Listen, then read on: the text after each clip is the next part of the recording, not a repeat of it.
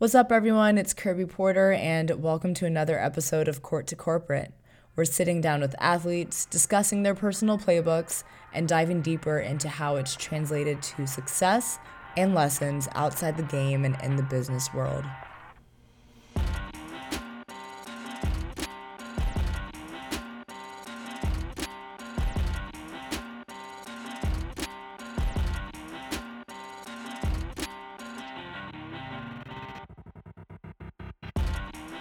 Hey guys, today in the guest chair we have Ghazi Musa. Ghazi is a senior at Harvard and captain of the track and field team. After this completion of her final season, she'll be returning to New York City to join L'Oreal full-time in their marketing consumer product development program, where she interned last summer. Almost a year into her tenure, we get some insight into her mindset, both in how she's navigated the new dynamics of captainship, but also how she's bouncing these lessons learned as a new chapter quickly approaches. And true to the creative she is at heart, today she'll share some more about how she brought together her background in sociology and digital marketing to land the dream job she never knew she needed.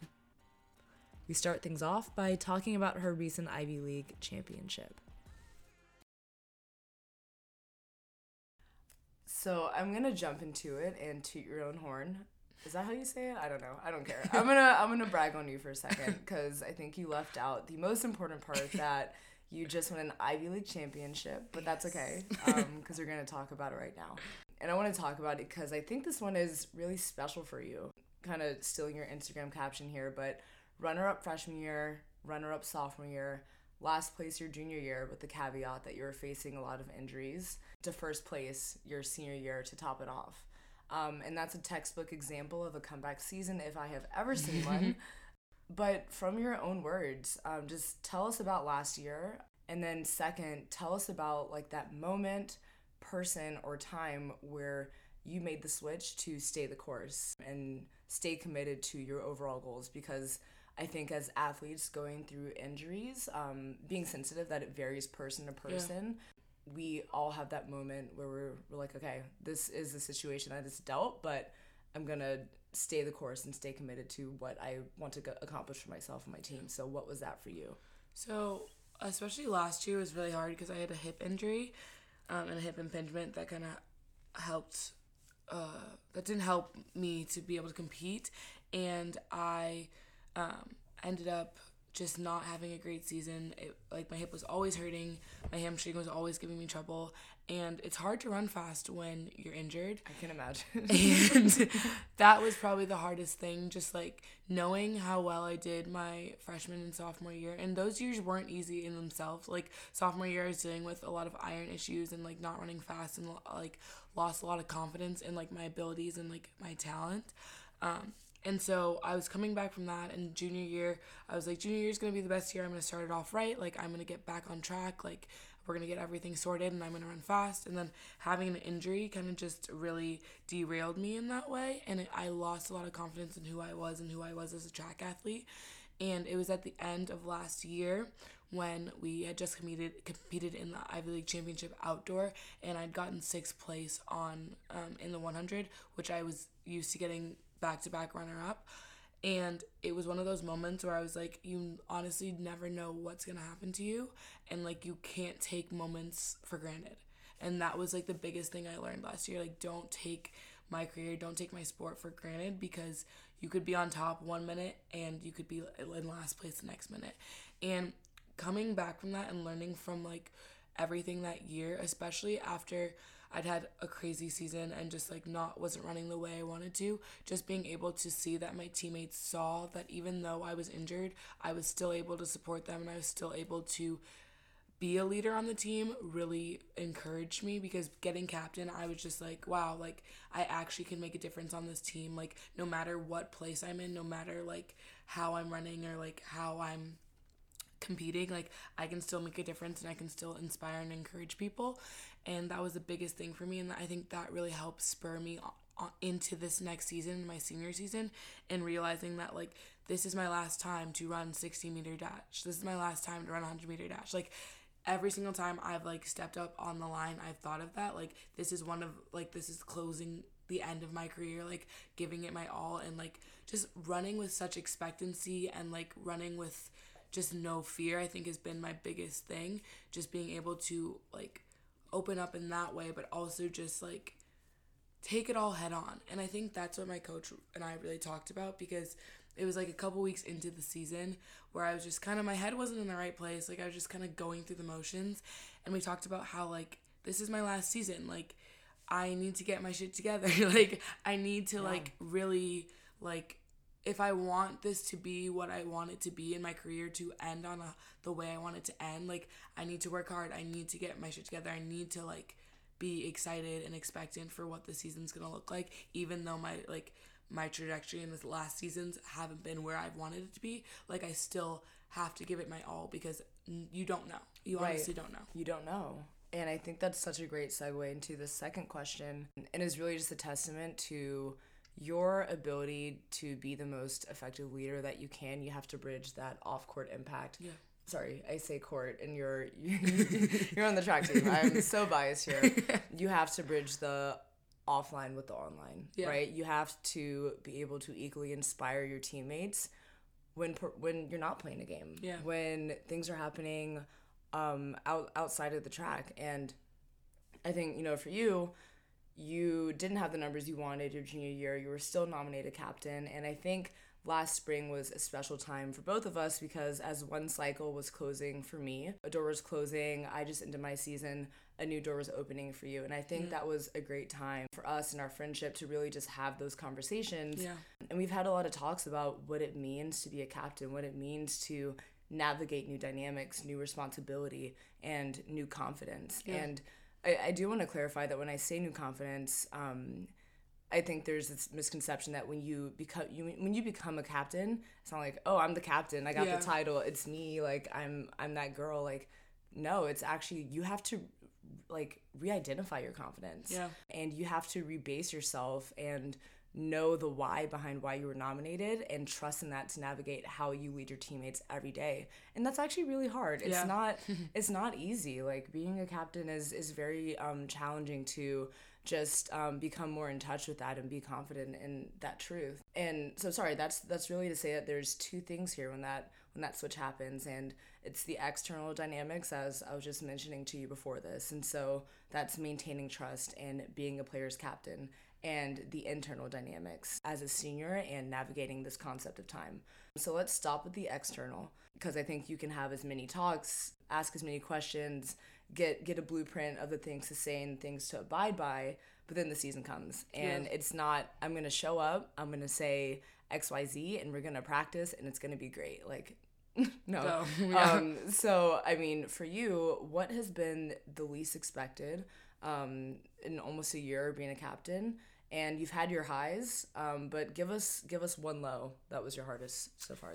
I think my one low that was the hardest so far this year is after I had run, so I'd had a pretty good, like, I'd been running pretty well up until a meet a couple weeks ago at Clemson, and it, like, I just wasn't mentally prepared. I wasn't mentally there, and I ended up not making the finals in that meet, and one of my teammates made the finals and went through, and I was just not in a great place because I was upset. I was like, why haven't I made the finals? Like, this is dumb. Like, was just really frustrated. And in that moment, I was very selfish and was thinking only about me and wasn't thinking about my teammates and like how my teammate made the finals, how my teammate PR'd, like had a huge PR. Mm-hmm. And in that moment and in that like time, I just didn't even say anything. Like, I wasn't my encouraging me, and that's not like me whatsoever. Mm-hmm. And so I had to check myself, and my coach had to check me, because like as a captain, you're supposed to be encouraging, you're supposed to be lifting people, like no matter your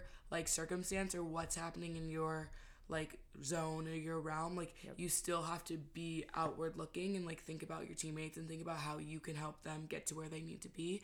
And I was able to just take that moment as humble pie, because I'm like, yeah, I could have been running for 4 years and like still, like, even though I didn't make the final, like I still have to be encouraging and be in a position where I can lead from a place of not being where I want to be. Exactly.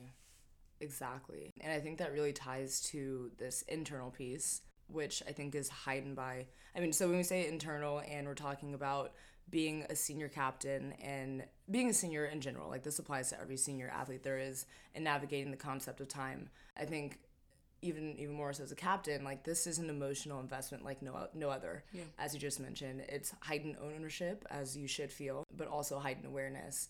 And like for me, I remember it being mid-February of my senior season, and just going through my calendar as I always do, because I map out everything. I clicked 3 weeks and I didn't see like a practice or a game on my schedule, and I was like, oh, like, okay, like there's like 3 weeks of basketball left. Like I can count the amount of like Ivy trips that we have left on my fingers, and that was like, I think it happens at a different point for everyone, but I mean, I think the question is that even though you're dealing with this like concept of not trying to get too far ahead of yourself, it's happening at a time that is most crucial to the season, because that last stretch, like you're leading up to the Ivy League tournament, you're leading up to your championships. Yeah. And so you have to, and so there's a lot happening in short. And so how are you navigating that, and how are you making sure that you're staying present for your teammates in the time that they need you the most?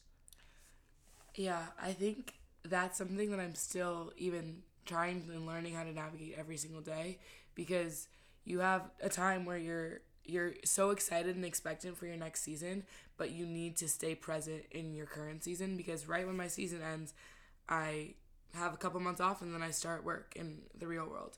And I think the biggest thing that I'm learning to do and like trying to take in is just like being present with my teammates now, on the track and off the track, because you're never going to get the connection. Like I will get a connection with team, like working as a team in the corporate world and working as the team at L'Oreal, but like the team as in like on the track, like practicing together, like working out together, going to competition together, like supporting each other in that way, that's such a special thing that as an athlete you get to receive and indulge in and just like be a part of, that like it's so bittersweet. But like I just had learned and like started to think about like just being present with my team and like making sure that like I'm taking time to hang out with them outside of practice, and like just continuing to build and foster those friendships and relationships, because that's such an important part about track, even though it's individual. Yep. Like our Ivy League championship is a team oriented, team counted, like everyone's points matter, and just being able to be there for my teammates in that way, I think is super important to me. Absolutely. Quick transition here, but for those of you that are not following Ghazi on the gram, she has the most fire page, and that's that. I mean, but on a more serious note, what I've always admired about you, from like our walks to the gym, the like 1,000 sociology classes we took together, your blog, being student athletes, CMOs together, you're creative at heart. You have that keen mindset and eye. And I think there's always people that are in the workplace or in the classroom that, you know, those people at the table that just like say something, you're like, what? You're like, like, how did they even think about that? Like, where's that thought coming from? And you're one of those. Oh, yeah, don't get too happy there. But I do want to start this conversation with talking about you deciding to concentrate in sociology. I mean, so outside of the fact that we got to take a lot of classes together, which I loved, do you feel like concentrating in sociology fulfilled your creative itch, or did it fuel it? And then I think the question is, you know, which one came first, and did sociology contribute to it along the way? I would say that sociology sparked and fueled my creative itch in a way, because I feel like, well, first of all, freshman year, I thought I was going to be concentrating in economics. Did that for 2 weeks and was like, no, not about it, not me.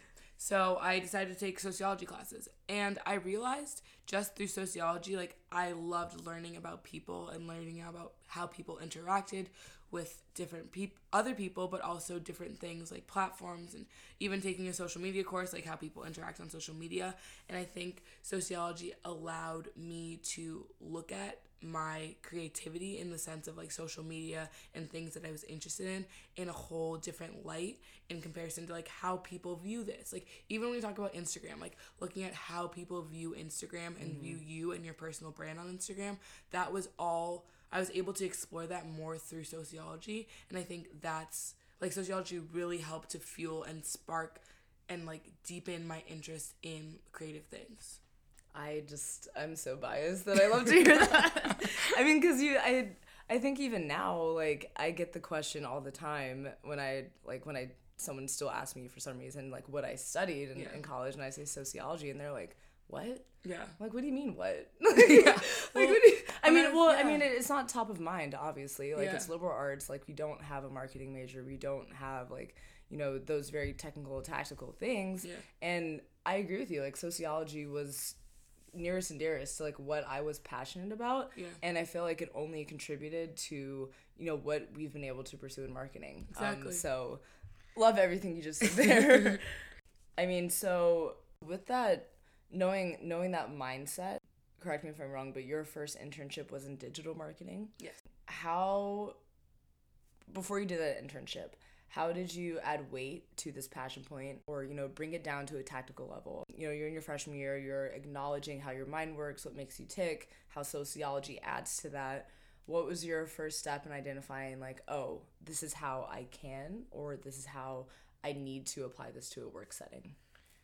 So I think it all came, because I talked a lot in even interviewing for my first digital marketing position about my Instagram and how sociology kind of applied to my Instagram. Like, surprisingly, I talked about my Instagram in an interview, which most people wouldn't think to do, but it worked for me. I just talked about how, like, looking at, like, you market yourself and you brand yourself on Instagram. Like, everyone does that. And you can apply sociology in that respect, in the sense that, like, you are trying to show people your best self. You're trying to show people who you are, and the things you pick and choose to post, but also the way in which you like format your profile, or just the little things create this platform and personal brand for yourself. And within digital marketing, when you look at companies, like, in how they present themselves on social media platforms, like, it is very important, because that's where their audience is looking to. And if they have influencers or social media influencers that are looking at their platform, or really encouraged by their brand, they're going to be telling their friends through their social media platforms.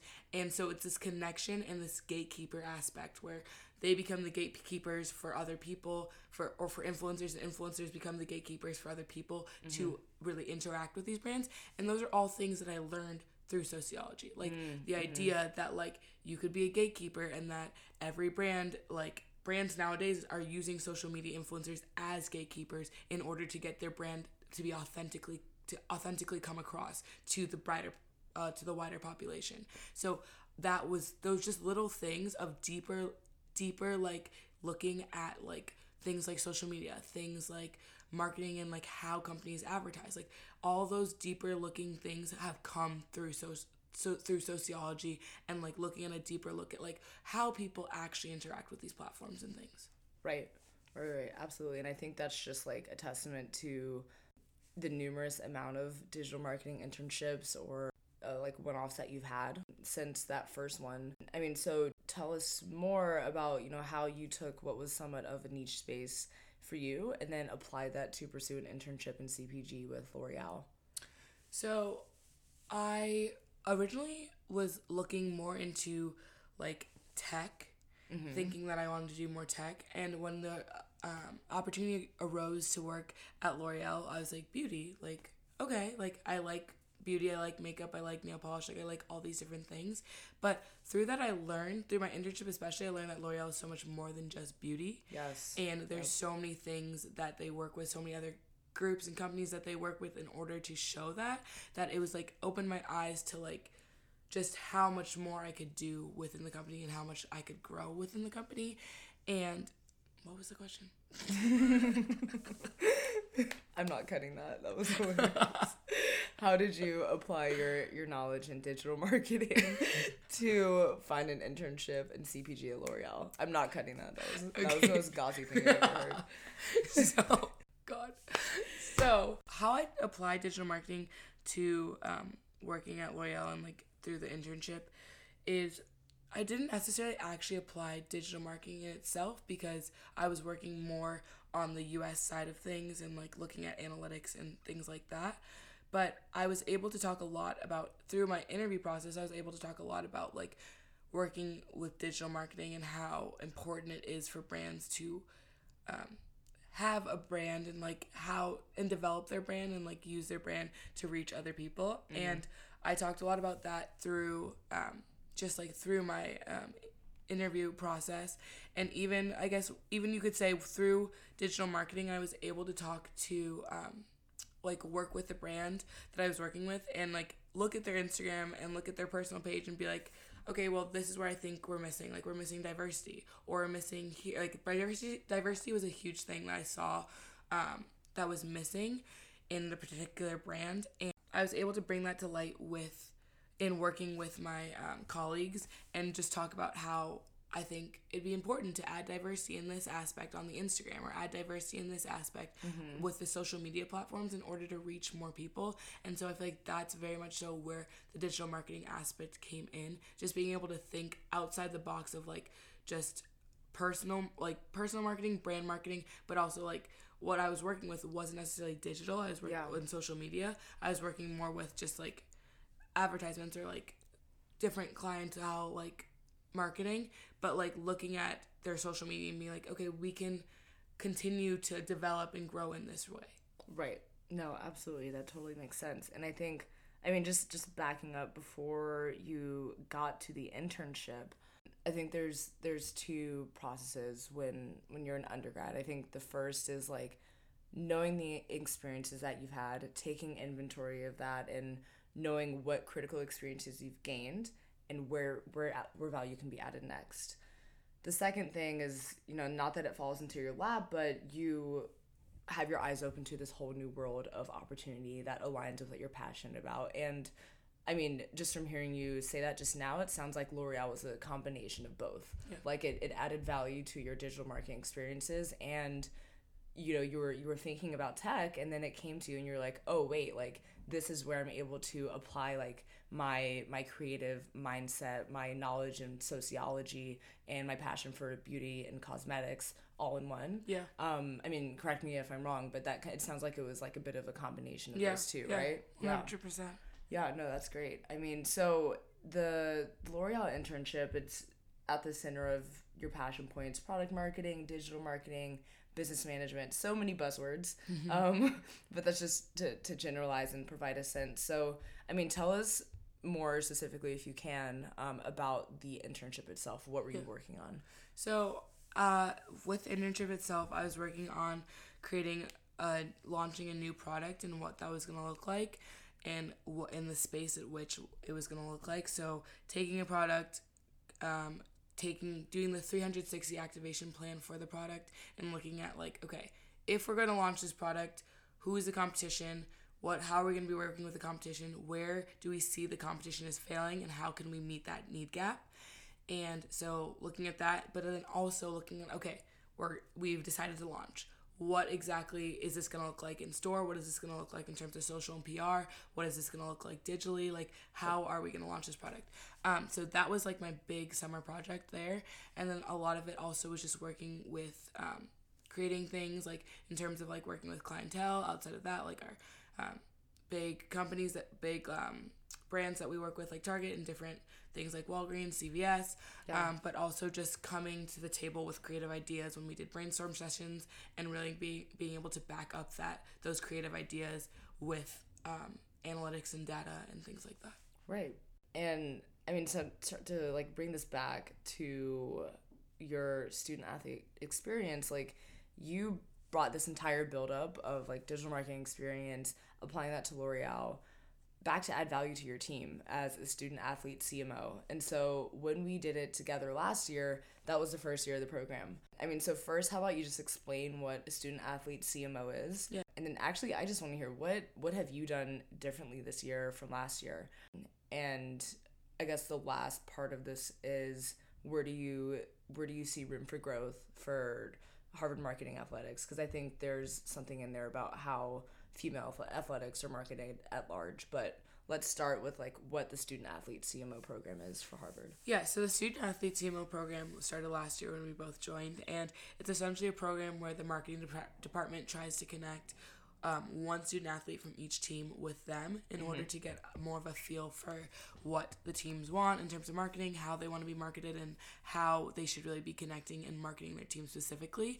And so they pick one student athlete from each team, and essentially you go to meetings and talk a lot about like how could we increase student engagement, how could we be able to get more students to people's games, to people's meets, and you have one featured game that's sponsored by the athletic department, and they do a giveaway, you do videos for it, and you kind of, that's like your baby.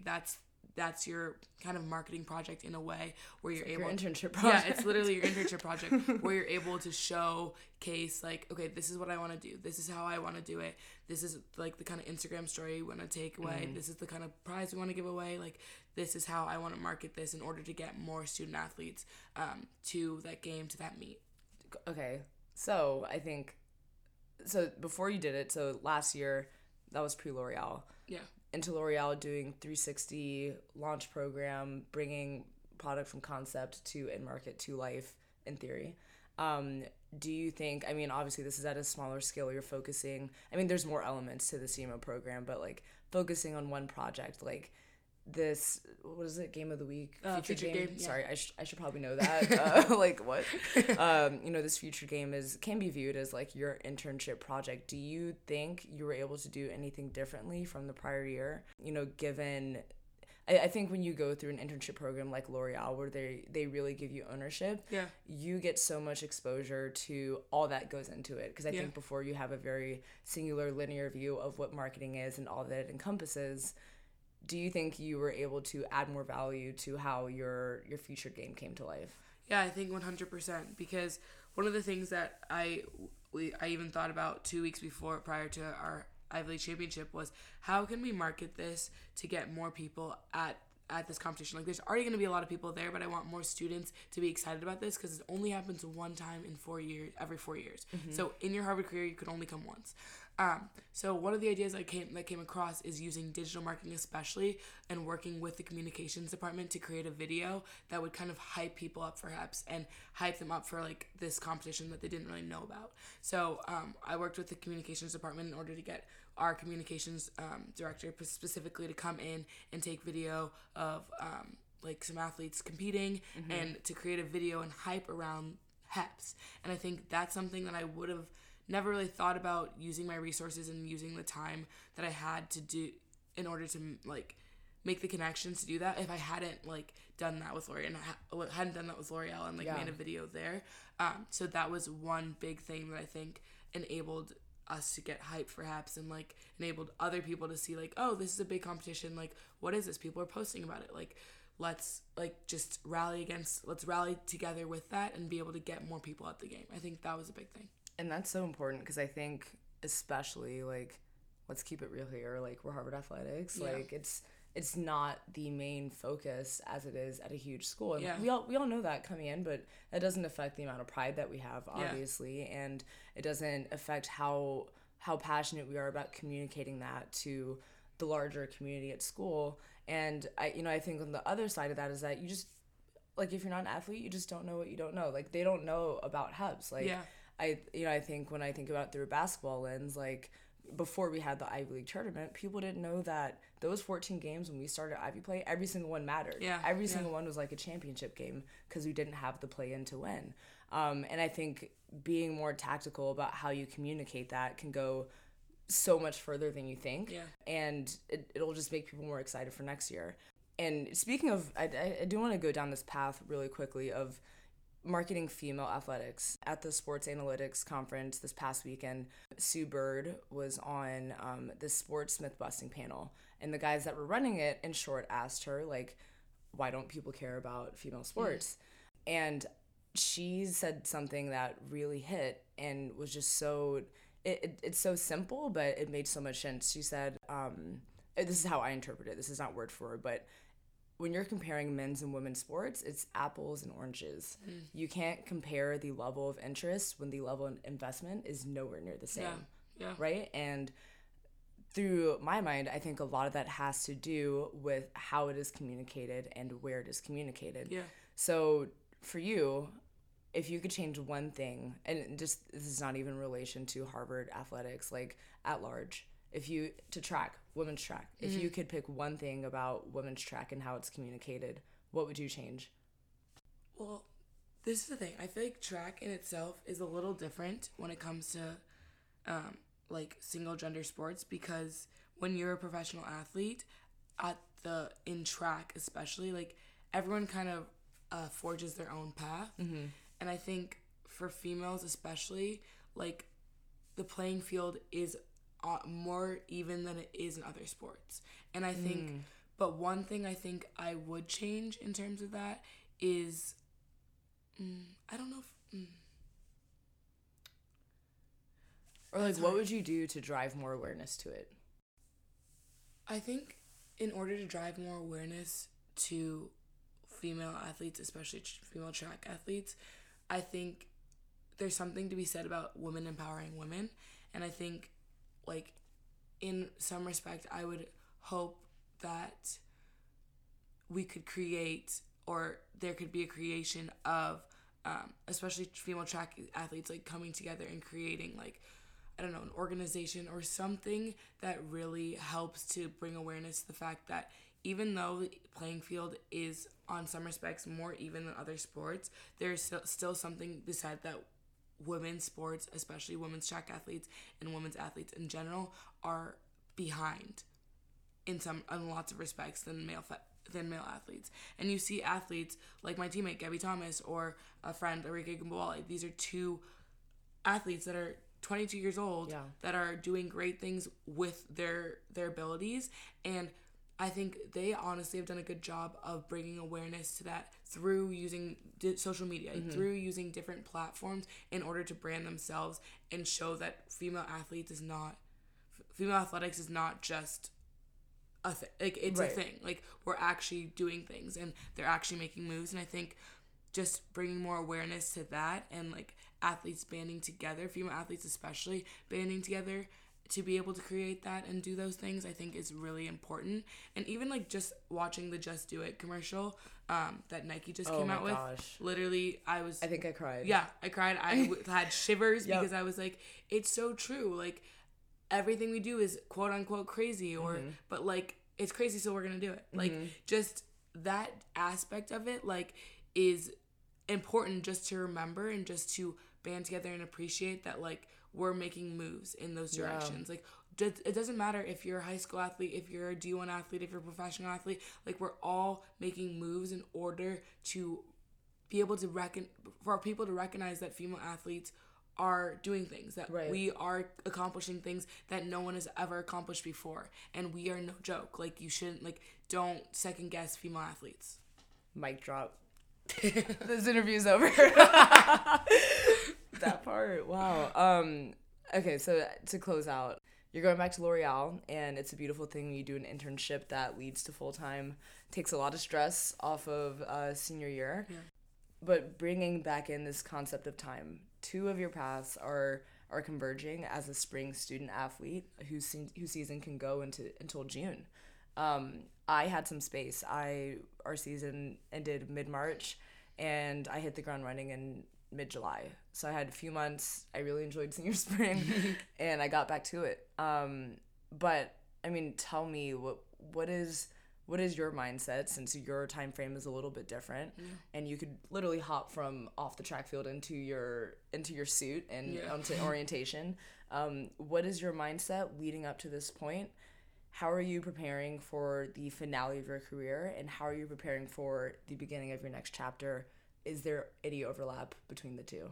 Yeah, I think there definitely is a lot of overlap between the two, because in both spaces, there's expectancy and there's a hope and belief that the best is yet to come in that aspect, because as, like, you don't know what's going to happen at the end of the season. Like, our relay team could go to nationals, like, I could go to regionals in the 100, like, that would take my season a little bit longer, but also expectant and excited for what is to come when you're thinking about starting a new career, living in a new place. Like, there's so many things to be excited for, but it's also, I think, for me, just taking every day, one day at a time is important, because I'm a planner and I love to look at like, okay, what's gonna happen here? How is this gonna work? But like just living in this present moment, I think has been something that's been so important to me. And I think a lot of times it's hard because when you're a student athlete, that's a spring athlete sport, and you're also a senior and everyone's on that senior spring energy, like having to balance that and be like, okay,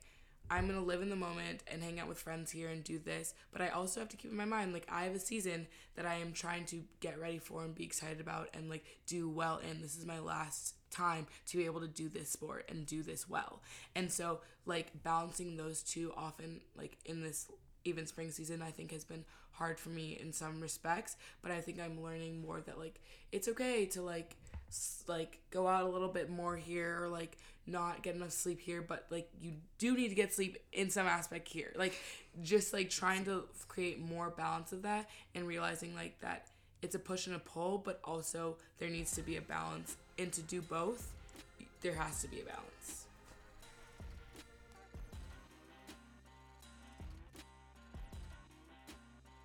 Thanks for tuning in to another episode of Court to Corporate. Make sure to follow us on the gram in the meantime. That's at Court to Corporate with the number 2 in the middle. Hit that subscribe button. Leave us a comment.